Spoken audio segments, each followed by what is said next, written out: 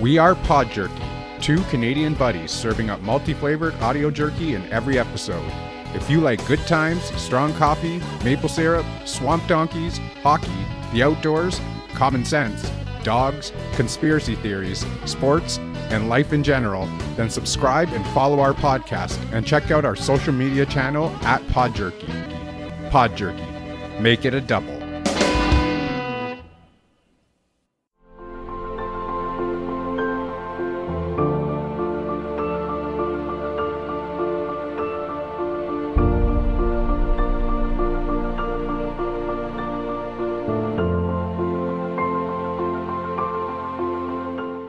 Some of the topics discussed on Blackbird and Advocacy Podcast may be difficult to hear. Listener discretion is advised.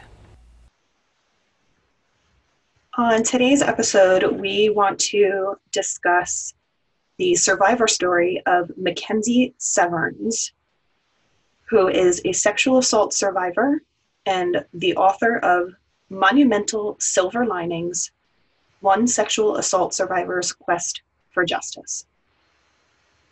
So good to have you here. You are a phenomenal young woman. I don't even have words to express how amazed I am by you. And I'm excited that you're here to share your story. It's always hard to think of a beginning. Yeah. But I think that it all starts when I was a sophomore. So I was going into my sophomore year. I was 15 at the time, and my school was part of this organization called Round Square that basically there were 180 schools all throughout the world, some in Peru, some in Europe, all over.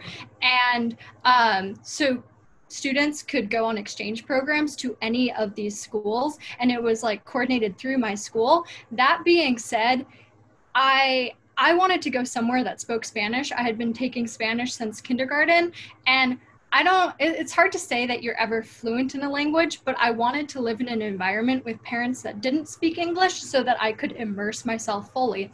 And so that's kind of why I ended up choosing to go to Peru.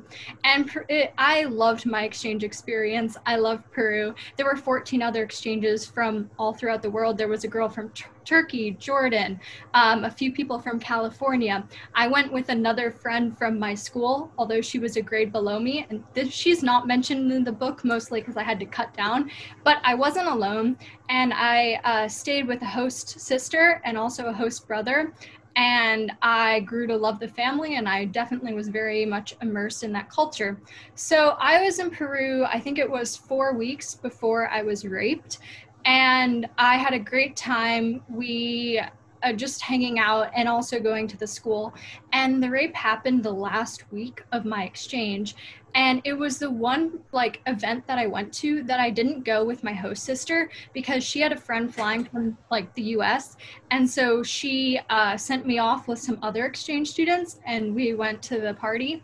So it's really hard for me to talk about. I really discovered that mostly. What ended up happening is every time I tell my story, I tell it as if I were a lawyer in legal terms. Like the first meeting with my lawyer, I used curse words, I used language that was familiar to me. But over time, the story became a story that I could literally take and just put on the shelf because I had adapted to saying it the same way every single time. So rather than saying, oh, he fucked me, I said he penetrated me vaginally. And what teenager would use that language? But it all stemmed from all of the legal stuff I went through.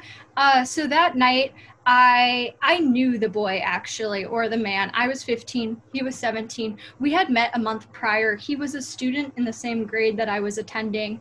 And we had kissed prior to that because we met at another event. And one of his claims is that he never knew me, which isn't true at all because I literally had a photo of us together a month prior. And so I went to that party with my friends. I was with him for a little. I left him. And then he offered me a bottle of pisco, which is a common Peruvian drink. And the bottle, at the moment, I wasn't thinking of it clear. I trusted him because I knew him. So I took 2 drinks from the bottle. And I didn't realize till much later that he had drugged me because the bottle, looking back, it was open, but it hadn't been drunken from, like that was clear. And he put it away very quickly after giving it to me. And so I left him again, and then he found me, and I asked him if he had any more alcohol, and he said no. So that should have been like a telltale sign that something was kind of going wrong. And he led me to a back bedroom because the party was happening. How do I explain this? There was a room in the front of the house that had a balcony and like an overhang. And then there were bedrooms in like behind the room, that like main room. And so he led me to one of the back bedrooms. And then this is like lawyer speak. He raped me vaginally, and then he left, and then came back, and then he raped me orally, and then he left.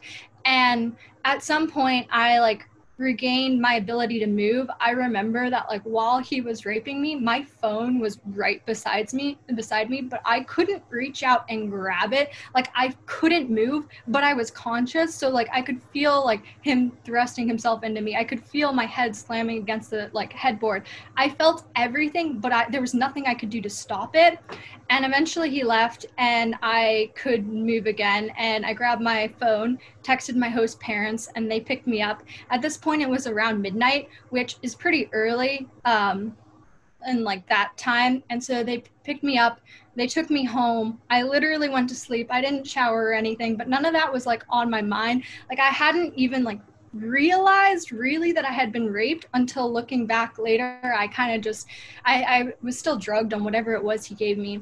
And so the next morning I realized what happened.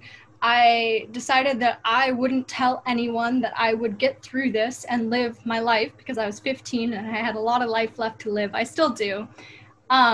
And so I decided I wouldn't tell anyone. However, 8 days, in the next few days, my family flew down from LA, and we were going to spend 2 weeks like touring Cusco, which is where like Machu Picchu is. And we were by the Sacred Valley, and we were doing touristy things. And my period, like a week into that, was 8 days late. So I was really, really like anxious. I had been a virgin prior to this, so I didn't understand anything really that had happened to me. And so my family flew down. It was fine. I was a little moody, but I told myself that I'd keep it to myself. But then I thought that I might be pregnant, and so that was a huge scare for me. And there was this moment when we were going to, literally on our way to Machu Picchu, we were taking a van to the train station to then go to Machu Picchu. And I was in the back of the van, and I just started bawling, and my mom sat down next to me. And I want to say it was mother's intuition. She put her arms around me, and she just asked me, Mackenzie, were you raped? And I don't know where it came from. Like there was nothing. I hadn't exhibited any signs of distress before that because I told myself I'd keep it like in me. And I consider myself to be good at masking my emotions. And I just nodded. I didn't even say anything. So I didn't really tell the first person. It was more of they like approached me and asked me. From there, my mom decided that she would talk to my dad, and we made the decision that we would. And together we decided that we would fight for justice. And my mom told my dad, so I didn't have to tell him. But in all this, in the decision to fight for justice, my parents realized that we needed a lawyer. So the first thing they did is they contacted the U.S. Embassy. And the U.S. Embassy set them up with a lawyer and told my parents all the steps that they needed to take and the steps that I needed to take. But throughout all this, I have two younger siblings. So I was 15, my brother was 14, my sister was 12. And they didn't really have any clue of what was going on. And my mom had to stay at the hotel from some of the tours that we went on. So my brother got suspicious, and he oversaw a text on my dad's phone saying we need to find a criminal lawyer from my mom. And so he decided he'd take screenshots of these text messages, and he didn't realize what was going on, but he approached my sister and I, and he was like, the parents are talking about something. We need to figure out what this is. He's very intuitive. And so we all kind of, I was like, oh, I know exactly what they're talking about. I didn't tell my siblings. I told my mom and dad, and my dad was like, okay, we're going to talk about this. Like, it's not okay to invade other people's privacy. So we had a family meeting. And in this meeting, my dad was lecturing my brother and sister, and my mom just starts crying. And I felt so ashamed and guilty because I was the reason my mom was upset, because she had been going through all of this, because she had to deal with her side of the trauma of this. And I just stood up and I looked at my siblings and I was like, Jared Tatum, like I was drugged and raped. And they were speechless. No one knows what to say when someone like tells you about a rape or a sexual assault. And that was the first time I told someone. So that was like pretty big and pretty monumental for me. And then at the end of that trip, we spent the rest of the week in the Sacred Valley. And then we went back to Lima. And I was in Lima for like 24 hours before flying to the East Coast to visit family. And in those 24 hours, I spent a good like 16 hours with, I met with my lawyers. They came into the hotel room. I recounted my story. We drove to the police station, told the story to the detective, and then I got a toxicology exam, and it was just a lot of moving parts. And I just remember being tired, like drained, but emotionally just like amped up because I was running on endorphins at this time. And it was insane. And I went back to the East Coast shortly after that.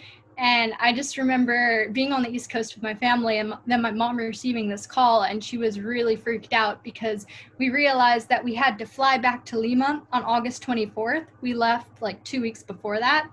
And so then that same summer, I returned back to Lima for the second time to give my testimony. And that was pretty nerve-wracking. I wanted to come back before a school camping trip, but that got delayed because they had to give me a psychological evaluation, or there was just a lot of steps that I had to take. And my lawyer talked to my mom and I, and he was just like, his name's Sandro Monteblanco, and he said that the best way to fight corruption, especially in Peru, because Peru is extremely corrupt, is you have to go to the media, because the more media you shine on a case, the less likely that corruption will ensue, or at least if there are bribes being paid, the bribes are going to increase dramatically because people don't want to get caught. And so that's kind of what we did. The boy was from an extremely affluent family, and the whole like school got involved too. We had a meeting with the headmaster of Markham College, which was a school that I went to in Peru, asking at least to not expel or suspend the boy, because we didn't want him to rape other people. And we found out later, or I found out later through talking to some of the girls, that he had sexually assaulted 2 other girls as well. It wasn't just me, and there could have been many more. And so like it was a danger to the school, but the school refused to do anything about it. So when we went to the media, telling my story, but also talking about the school. And the strategy behind that was that in Peru, the higher institutions are kind of looked down upon by the public, in the sense that if they have any corruption, they just hide everything under the rug, and everyone knows that a lot of like bad things happen. And so through talking about the school, we gathered a lot of support from the public, and then that spiraled to mostly talking about my story. And so over the next year, I gave over 100 hours of interviews in both English and in Spanish to various Peruvian news stations, some equivalent to the 60 Minutes in the US. Like these are things that like all Peruvians watch. And so basically a lot of people knew my face in Lima and then also in all of Peru. It gathered so much attention that I was invited to speak to the Peruvian Congress to talk about my experiences in the Peruvian legal system, and also address how I felt throughout the process, because Peru has this they have an emphasis on not wanting to re-victimize the victim. Like in the United States, you have like cross-examination, and the victim would give, or survivor would give multiple testimonies. In Peru, they especially with minors, like they don't allow cross-examination. When I gave my testimony back in August, I was in a room with a translator and a psychologist. Even though I could like answer the questions, the psychologist needed someone to translate. There was a 2-sided mirror or window, and so I couldn't see outside, but my lawyer and then the defense counsel and my mom, they were all on the other side of the mirror.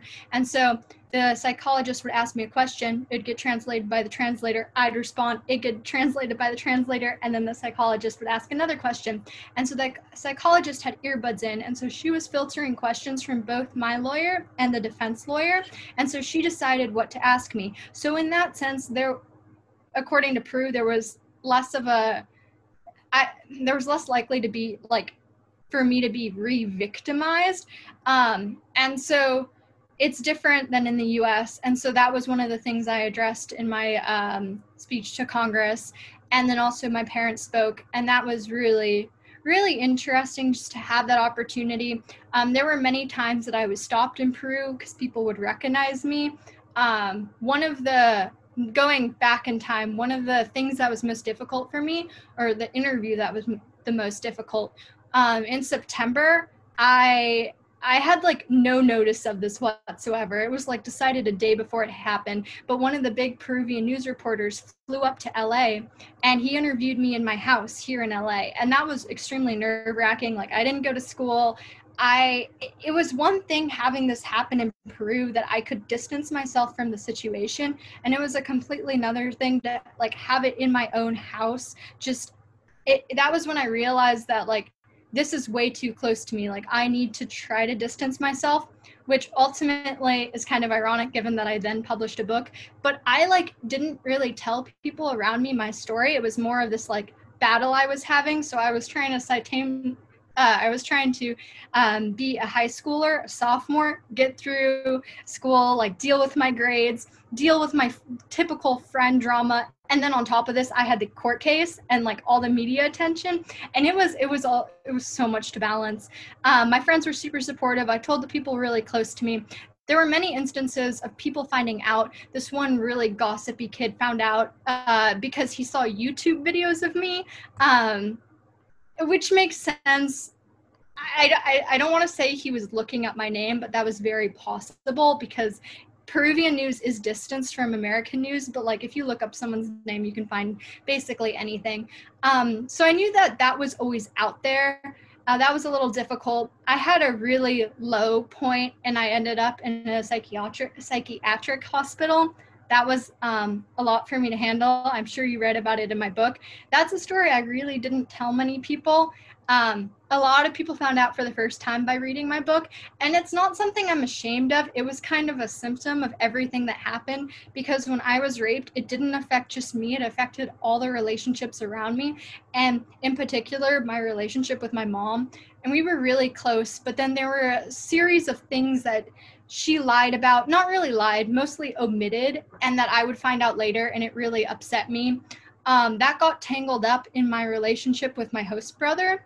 When I went back to Peru in November, so that would have been the third time, we went back for media stuff. I got really close to my host brother, and my mom didn't want me talking to him at all because of the connections to the case. She was worried that his parents would say something to the defense. We don't really know what happened, but I understand that my parents were worried. They told me I couldn't talk to anyone in Peru or like anyone I had met during that time. And that was hard for me because at that point, my biggest emotional support outlet had become my Peruvian host brother. We talked every single night. We texted every day. And so I was venting to him, not about the case because I wasn't ready to talk about that because I felt numb, but I was just talking about other things. And when that was taken away from me, when my parents said, okay, look, you can't have this anymore, it hurt so bad. And it just, I didn't have enough support. Yeah, I was seeing psychiatrists and therapists and whatnot, but it's different. That's different than having someone you can talk to anytime you want to every single day. And I think my parents understand that now. I don't think they understood it then. So when I lost that support, I kind of spiraled and discovered cutting, that was a way to help ease a lot of my emotions. It wasn't, I really regret it, but it was also something I needed to do in the time. It allowed me, because I was feeling numb, it allowed me to feel something and to connect to my emotions on a deeper level.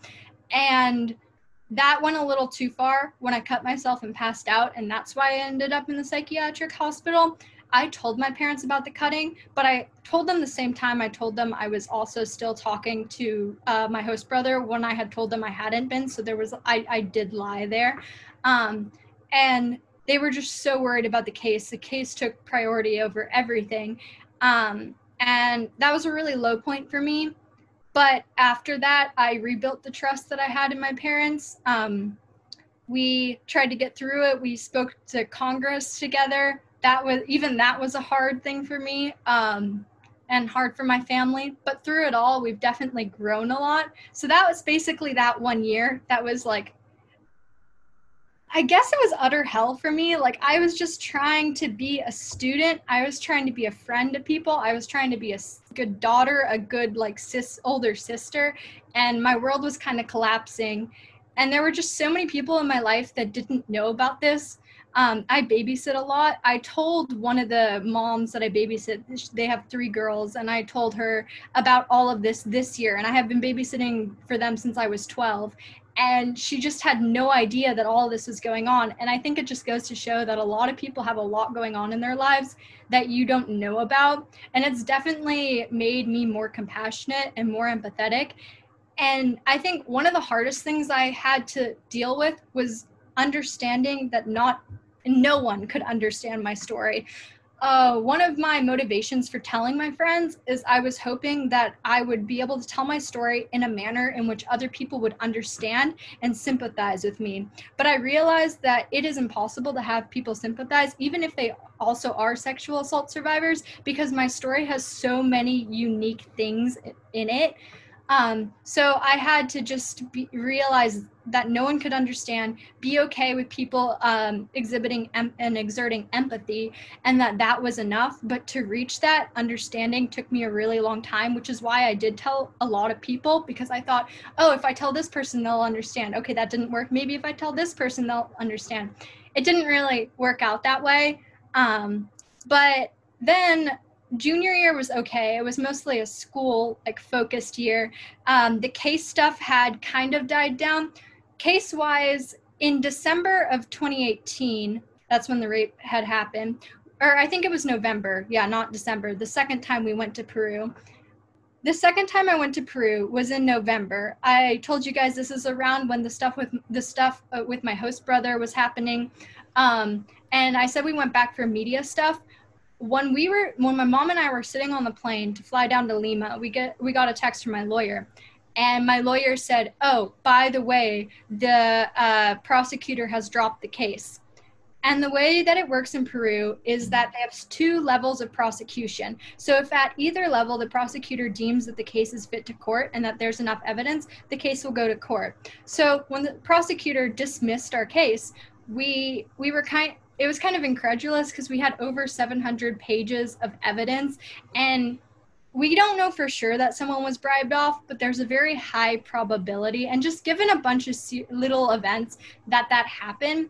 And so we were just devastated, and my mom looked at me and she's like, okay, Mackenzie, no way we're getting off this plane now, because they had the what was I going to say? Oh yeah, the stewardess had already given the safety speech. Like, there was no way off. Like, we were destined for Peru. And so we went, but knowing that the case had been dropped helped us grab hold of the media again. So that was pretty good.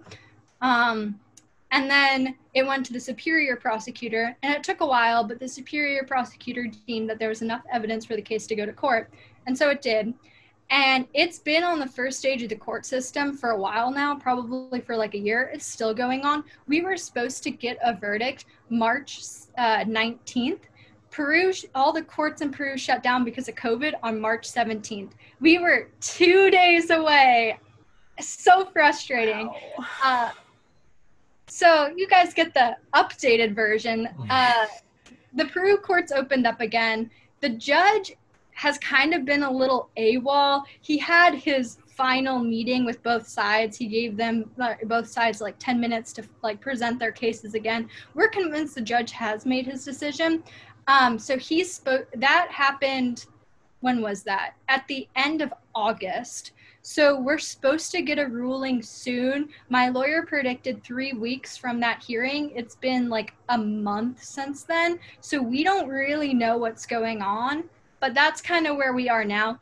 I don't want this case to follow me to college. My parents will continue fighting. They're bulldogs. They want to support me, but I need to move on with my life. Like, I'm a senior this year. I have college apps. I can't take this with me. I want to be free of this, even though this has consumed the entirety of my last 2 years. Like, all my college apps mention this because this has shaped who I am. I wrote a book about it because I had time over last summer. Yeah, so that's kind of where I am now. Wow. And that's great that you are so committed to moving on, past this and not carrying it with you, because it's really important, especially, at the point that you're at in your life, to know that this is not a thing that's going to define your life, that this is something that you're going to move past, and that's not easy to do. So I commend you for being able to say, hey, I can put all this effort into fighting this thing, and yet I'm also willing to say, hey, I have a whole life ahead of me and I want to go live it. And that's fantastic. Yeah. That's admirable. Thank you. I feel like I've helped a lot of people. Like, there was this instance where this other court case in Peru cited my court case, even though it hasn't even gone to the Supreme Court, because she reported a rape 3 years after it happened. And her logic was, I didn't report mine right away, so you can't, like, survivors shouldn't be expected to report sexual assaults right away. Like, I'm definitely helping, but at a point I have to focus on myself, because I need to move on, because if I don't move on, I'm just going to be stuck in this continuous cycle, and I just need out. I want to help people. I've helped people. I can continue helping people, like talking to you guys, sharing my story. My book, I'm hoping, will help people. My second book that I'm working on, I'm hoping will help people. But when I go to college, I really hope that this is behind me. Yeah. I mean, like you said, you have the book. You're going to be writing a second book. You still understand that this is a part of you, and that's also very admirable, because a lot of people, when things like this happen, they try to bury it down, and then it starts to bubble over and becomes more of that trauma later down the road when they least expect it. For you to understand that this is still part of your healing journey, even though you want to get past this point, you still understand that it is a part of you and that it will continue to be, but in the way that you dictate it to be, rather than in the way that it's taking over your life. I think that's phenomenal. Thank you. Yeah, it will be a part of me until the day I die, and I am at peace with that. I have done what I can to address it. I know through writing the second book, it's made me, basically the second book, it's like a compilation of my experiences and also advice that I'd give to other sexual assault survivors. It's helped me realize what it is I need to work on and what I need to process still, because I acknowledge that I'm not out of the woods. But I can also be happy with my progress because I have been able to talk about it. And like, to any sexual assault survivors listening to this, you need to share your story. And if you don't want to report it, that's up to you, but at least share it with people around you, because you're not going to be able to heal or move on until you give it a voice. And that's like one of the biggest things. It took me a while. No, I was forced into giving my story a voice. I don't think I discovered that, but I learned that helped me tremendously. Yeah. Absolutely. So in your book, you talked about going to therapy with your mother. Do you feel like that helped your relationship? Yeah, my mom always believed in therapy. She has a therapist. I have a therapist. My therapy story is kind of funny. I started off so before Peru, I was going to a therapist, and then after the rape happened, I decided I wanted to see a specialist. So then I went to like 3 other therapists. Moral of the story, I ended up back with the same one because she knew the before me, and part of me was very attracted to that. And then I was able to catch her up on the new me. But yeah, we started seeing family therapists, not just my mom and I, but my dad too. And it was hard to drag him to therapy. Went begrudgingly, but he went because I wanted him to go. It had less to do with my mom, but he loves me and he'll do anything to support me. So when I was like, Dad, like, we're going to do this, he was like, okay, know that I don't want to, but I'll do it for you.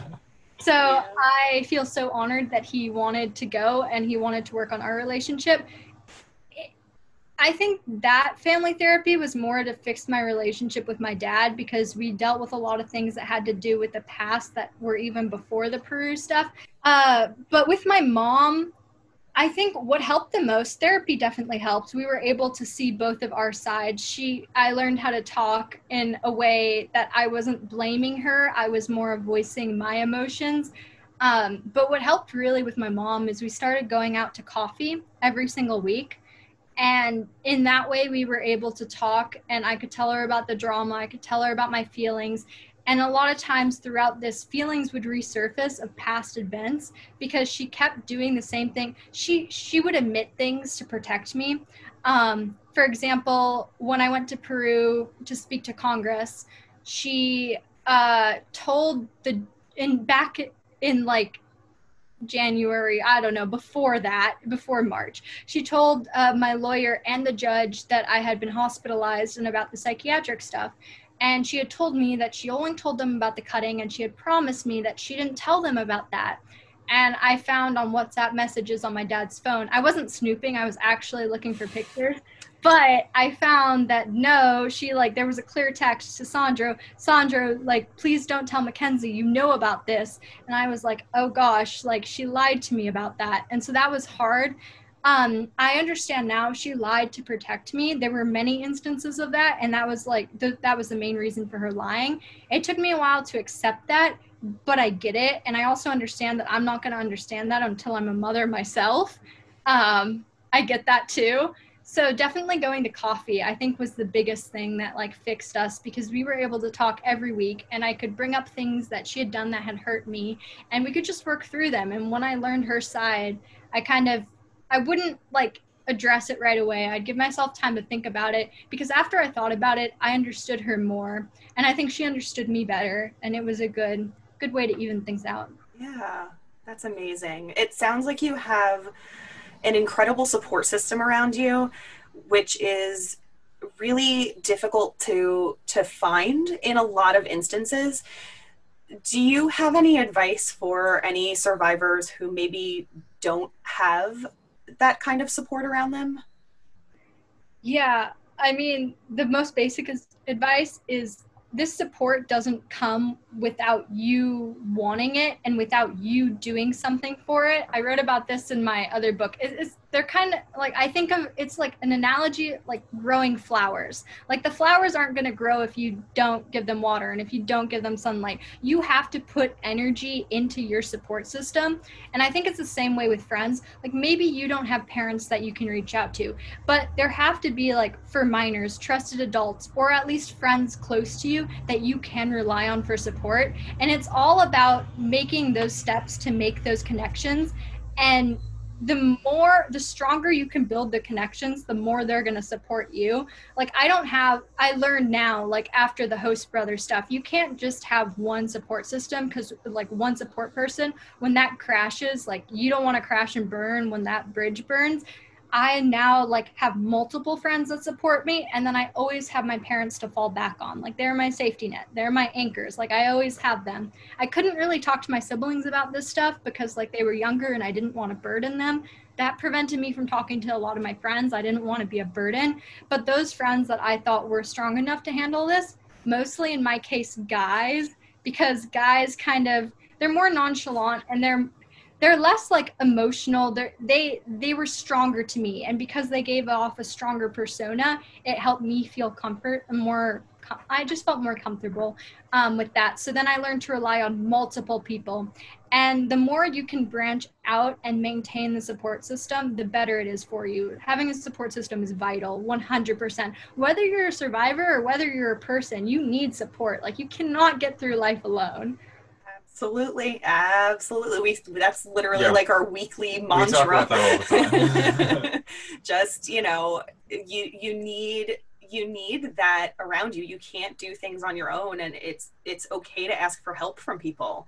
Mm-hmm. You can't expect to go through life and get everything done by yourself, because that's just unrealistic. Yeah, human beings have evolved as social creatures. Very much we so. need the group. We need the tribe. Yep. We cannot do it alone. Yeah, exactly.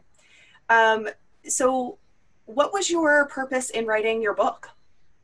So I think I always wanted to write a book. Like that was my end all be all. I remember going on one of my news stations when I did a live event. I was like, hey, like Beto, it was the name of the news reporter. Beto, like if I ever write a book, will you allow me to use your full name? And he was like, yeah. And my lawyer was like, yeah, she's going to do it. But it was kind of like they kind of laughed it off. Like, I don't think anyone really believed me. So, of course, when I had the time, I was like, this is something I've always been meaning to do. I had been journaling since the start of that trip. I continue journaling. I still journal daily. And I was like, wow, like in these journal pages, I have a story plus like other information. I have it all right here. I just have to put it together and decide what my beginning, middle, and end is going to be. And I have a story. And yeah, so that was book 1. That's awesome. That's awesome. Does book 2 kind of have a continuation of book 1, or are you doing something completely different than the style of what you did in book 1? So it's similar and it's different. It's similar in that it is still, I use first person and I am talking about my experiences in first person. It's different in that it is tailored for survivors or people supporting survivors. I give various antidotes and then people so basically the way it's written is I have like a lesson and my short little chapter heading or section heading, and then I give a story where I talk about whatever the advice is. I talk about how I followed it or how I didn't follow it, kind of just to show an example. And then I also have interviewed other survivors, so I also intertwine other people's stories. And then at the end of it, I have like 1 to 3 sentences that wrap up the like section. And so like I have a whole section on building support systems. Like I said, my flower analogy is in there. I have a whole section on like dealing with chapter of dealing with PTSD. And also like the 5 stages of grief, because I use the 5 stages of grief to equivalent or kind of to like map out my recovery. Even though it wasn't linear, I was able to say, okay, I'm in this stage now. Like I feel sadness, anger. Oh, I'm back to being numb. Oh, this, that. And it was just a way for me to like gauge and check in with myself. Definitely not linear, but that helped me because people like labeling things and I was able to do that. So that was a big part. What are other sections? There are a lot. Building a support system, what to do if you're sexually assaulted is a big one. That's my first one. And then I have a whole chapter at the end tailored for survivors because people don't know how to support. When I tell my friends, they have no idea what to say. Like, what? Do they just cry? Do they look at me and there's no perfect way to address this. So I give some phrases that survivors can say, and also that people supporting survivors can say. And also like, people aren't perfect, and I acknowledge that. So there is no one perfect way to be supportive as long as you're there and as long as you're supporting someone. Yeah. I think that's important too, that you mentioned that healing isn't linear. The stages of grief are not linear.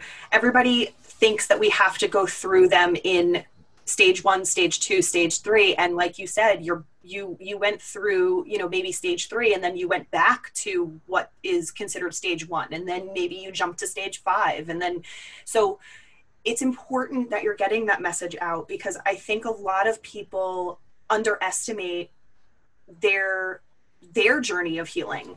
And I think that it's important for you to have had the survivor stories in there as well, to inform your readers that not everyone's story is the same and not everyone's journey is the same to healing. So I think what you're doing is incredibly important.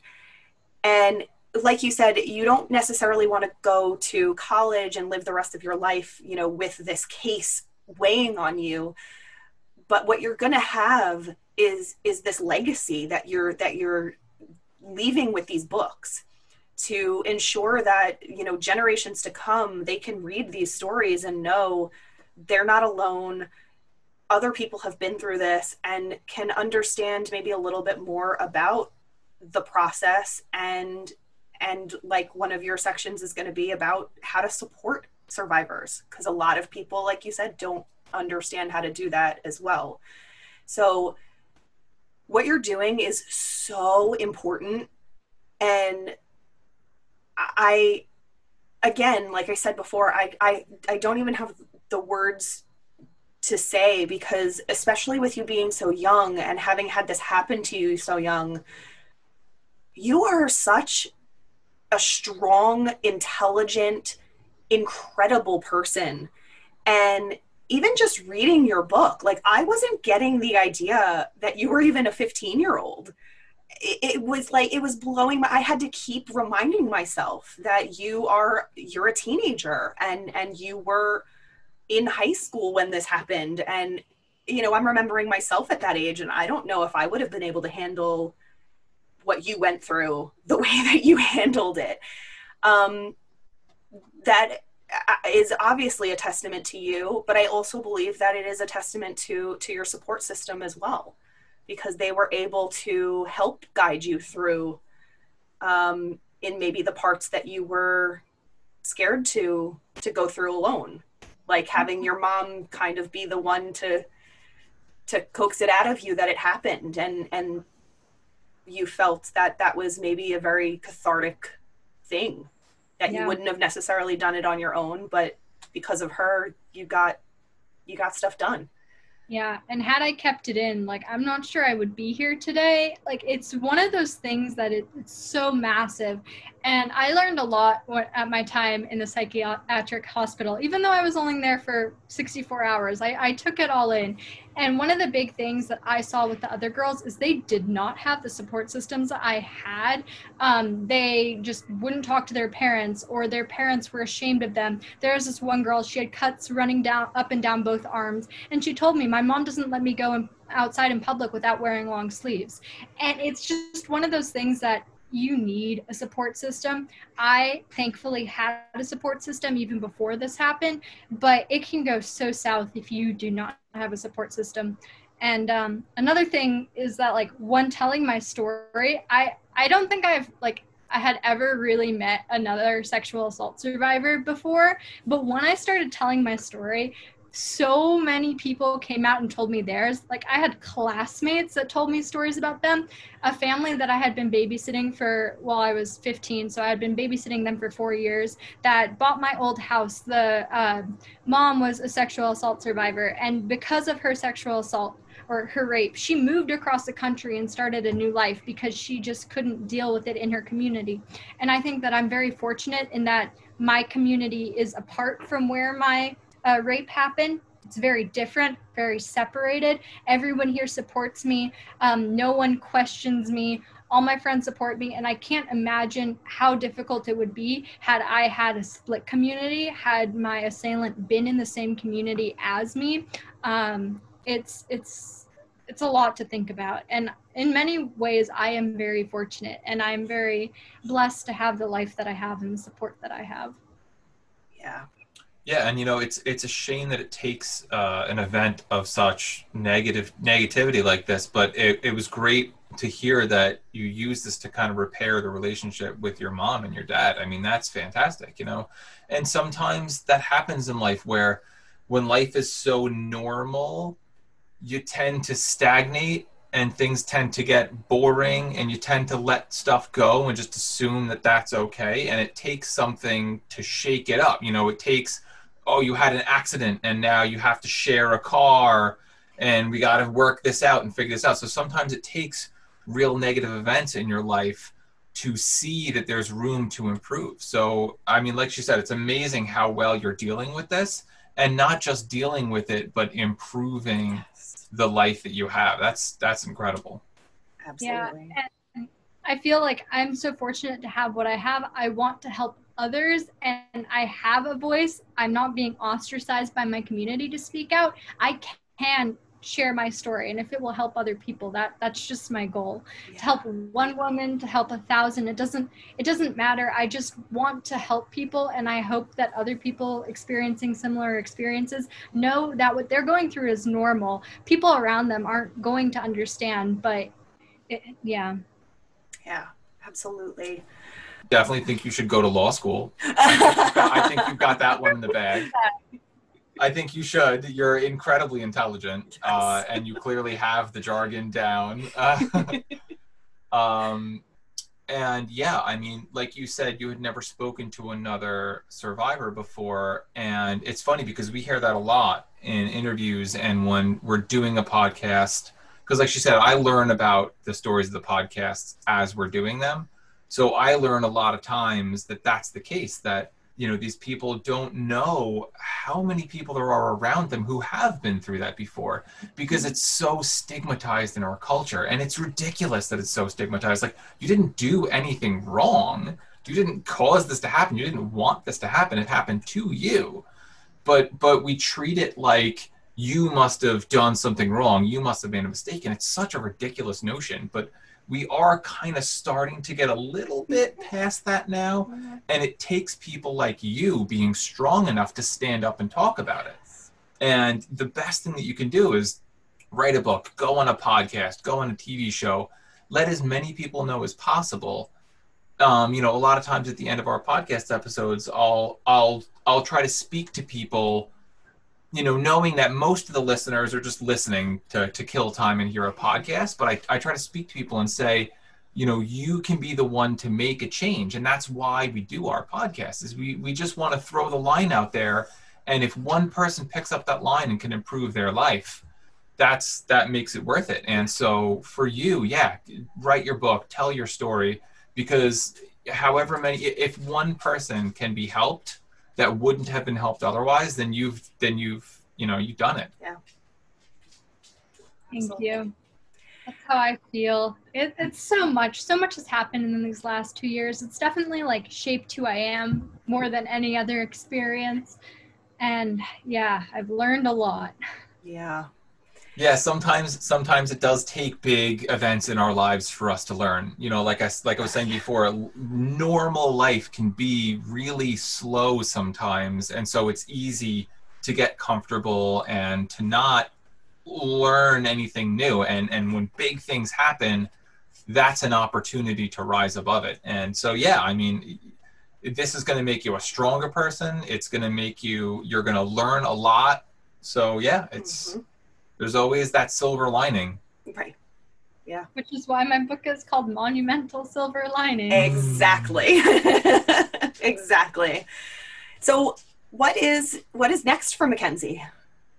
Wow. So book-wise, my goal was to get the second book out by October, but you know, then school year hit and college apps, and I'm realizing I'm gonna have to push it back probably to January, if not next summer. The thing is that it's written. I just got the draft back from my editor. So I'm good to go. I just need to spend some quality time with my manuscript, making all my beta readers corrections and my editors corrections. And it's a whole process, you know, send it out to relatives, get feedback, all of that. And I'm at a point where like I need to buckle down on schoolwork. In my opinion, I'm taking some hard classes. It's so weird having everything online. Like I sit here at my desk and go to school. Like I'm not physically going anywhere, but it's the new normal, I guess. And so, yeah, I'm finding it's a little hard to cope with, you know, distance learning. It takes you got to be very attentive, more so than in class. So a lot of time is going to be spent on schoolwork, college apps in particular. And then as soon as I have time to work on the book stuff, that's the next me. And then after that, go to college. Always wanted to be a vet. I don't know. This has kind of shifted my perspective. I love helping people. My lawyer wants me to become a lawyer, which makes sense. I think that I would enjoy it. But I don't know. I also could see myself going into psychology as well. Like recent thought was maybe it could become a psychiatrist. I don't know. Another way to help people because I have this story and I have a lot of experience in that field. But yeah, so I don't know what the next is. I don't know where my career is going to take me, but I know that I'm on the path to get somewhere, and wherever I end up, my goal is to enjoy it and just be happy in life, which sounds so vague, but I'm happy now, so I must be doing something right. Yes. And you have time. Oh, you yeah. have so much time ahead of you. Oh, so yeah. It's a great time to not have a for sure plan. Yes. It's a great time to have a general idea of what you want to do, but really allow yourself to live life and then maybe decide in a few years, okay, this is turning out to be something that maybe I don't love, so I don't want to do that. But then there's this other thing that I was doing last year that I really liked, so maybe I'll focus on that. Yep. Honestly, whatever you choose, wherever you end up, you're going to do big things because the kind of person that you are, so many different fields of help and aid need people like you. So whether you become a veterinarian or a psychiatrist or a psychologist or a lawyer or whatever else it is that you maybe put your mind to, you could do anything. You could get 20 different degrees. I wouldn't even put it past someone like you to do that. We need people like you in the world. And I commend you for every single thing that you have done. And I know you're going to go huge places and do absolutely incredible things. Thank you. That means a lot to hear. I mean, all the talk now is, what do you want to be? I don't know. Like, I get that I have time, and yeah, we'll see where the wind takes me. Yeah, absolutely. All right. So, do you want to tell our listeners about your first book and where they can find it?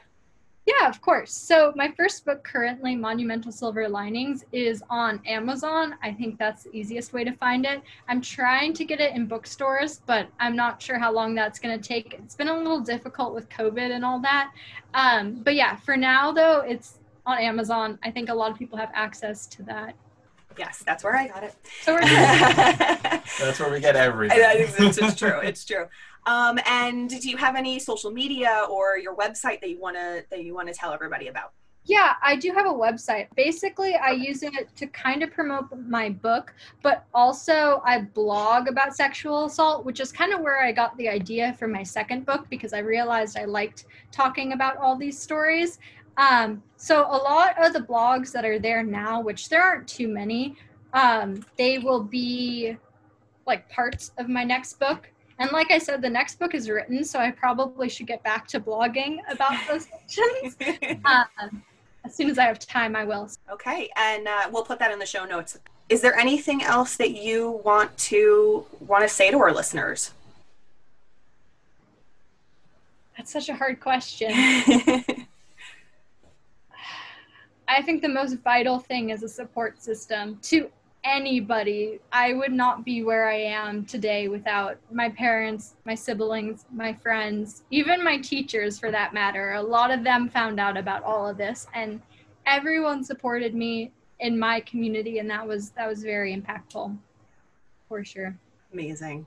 Yeah, I think one important point that you made actually about the support systems was having multiple points of support. Yes. You know, a lot of people tend to rely solely on one person, especially in today's really, really busy era. Like, I depend on my wife as my support system, you know, and so, but sometimes she's having a rough day, you know, and she can't, even if she wants to, be there for me, and vice versa. Sometimes I'm just having a rough day, or I'm busy at work, or whatever it may be. So I think an important point that you made was to have multiple points of support. You can't just have that one host brother or your mom or your best friend be your point of support, because they can't always be there.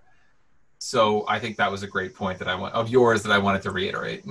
Yeah, and everyone provides a different kind of support. Like, I had friendships, like totally platonic friendships with a bunch of guys, and they provided me like comfort. And then with my mom, it was more of, this is like what's happening with the case. I need you to like help me deal with case stuff. Or other friends who didn't know about any of this, I just needed them to totally take a break from this and just, you know, be a teenager. So you just need a lot of different things, and people can support you in a lot of different ways. Yeah, absolutely. Yeah. Absolutely. Thank you so much for doing this. I mean, I'm just going to keep saying I commend you. I think you are such a phenomenal person, and I'm so glad that you reached out to us, and I'm even more glad that we were able to meet and have this chat. And I'm also glad, of course, that our listeners are going to be able to hear your story and know, again, that if they're going through something like this, they're not alone. And of course, we wish you so much luck in your case. You know, fingers crossed you get that answer soon. And well, thank you, and good luck to you. And And thank you guys so much for taking the time out of your day to speak with me and listen to my story. And I think what you guys are doing is very admirable. Even just having other people share their stories is going to help a lot of people. But I'm sure you guys already know that. Yeah, we hope so. That's yeah, like we said, I say it at the end of a lot of our episodes that we just want to talk to people, and we just wanted people to tell these stories over and over and over again and get the information out there so people get it. That stuff like this happens and it's okay, and we need to move past it as a society and try to figure out maybe how to make it happen less, but at least accept that stuff happens, you know? Yeah. And just be able to open these discussions, have these talks more. Yeah, and anything, whether it's sexual assault or whether it's, you know, mental health issues, we really need to be able to talk about this stuff. There's such a stigma, especially in the US, against these things, and it's just ridiculous. Yeah, the only way it's going to change is if people start talking about it. You got to start grassroots level and work its way up. Exactly. Well, thank you. Thank you so much. You guys have a great rest of your evening.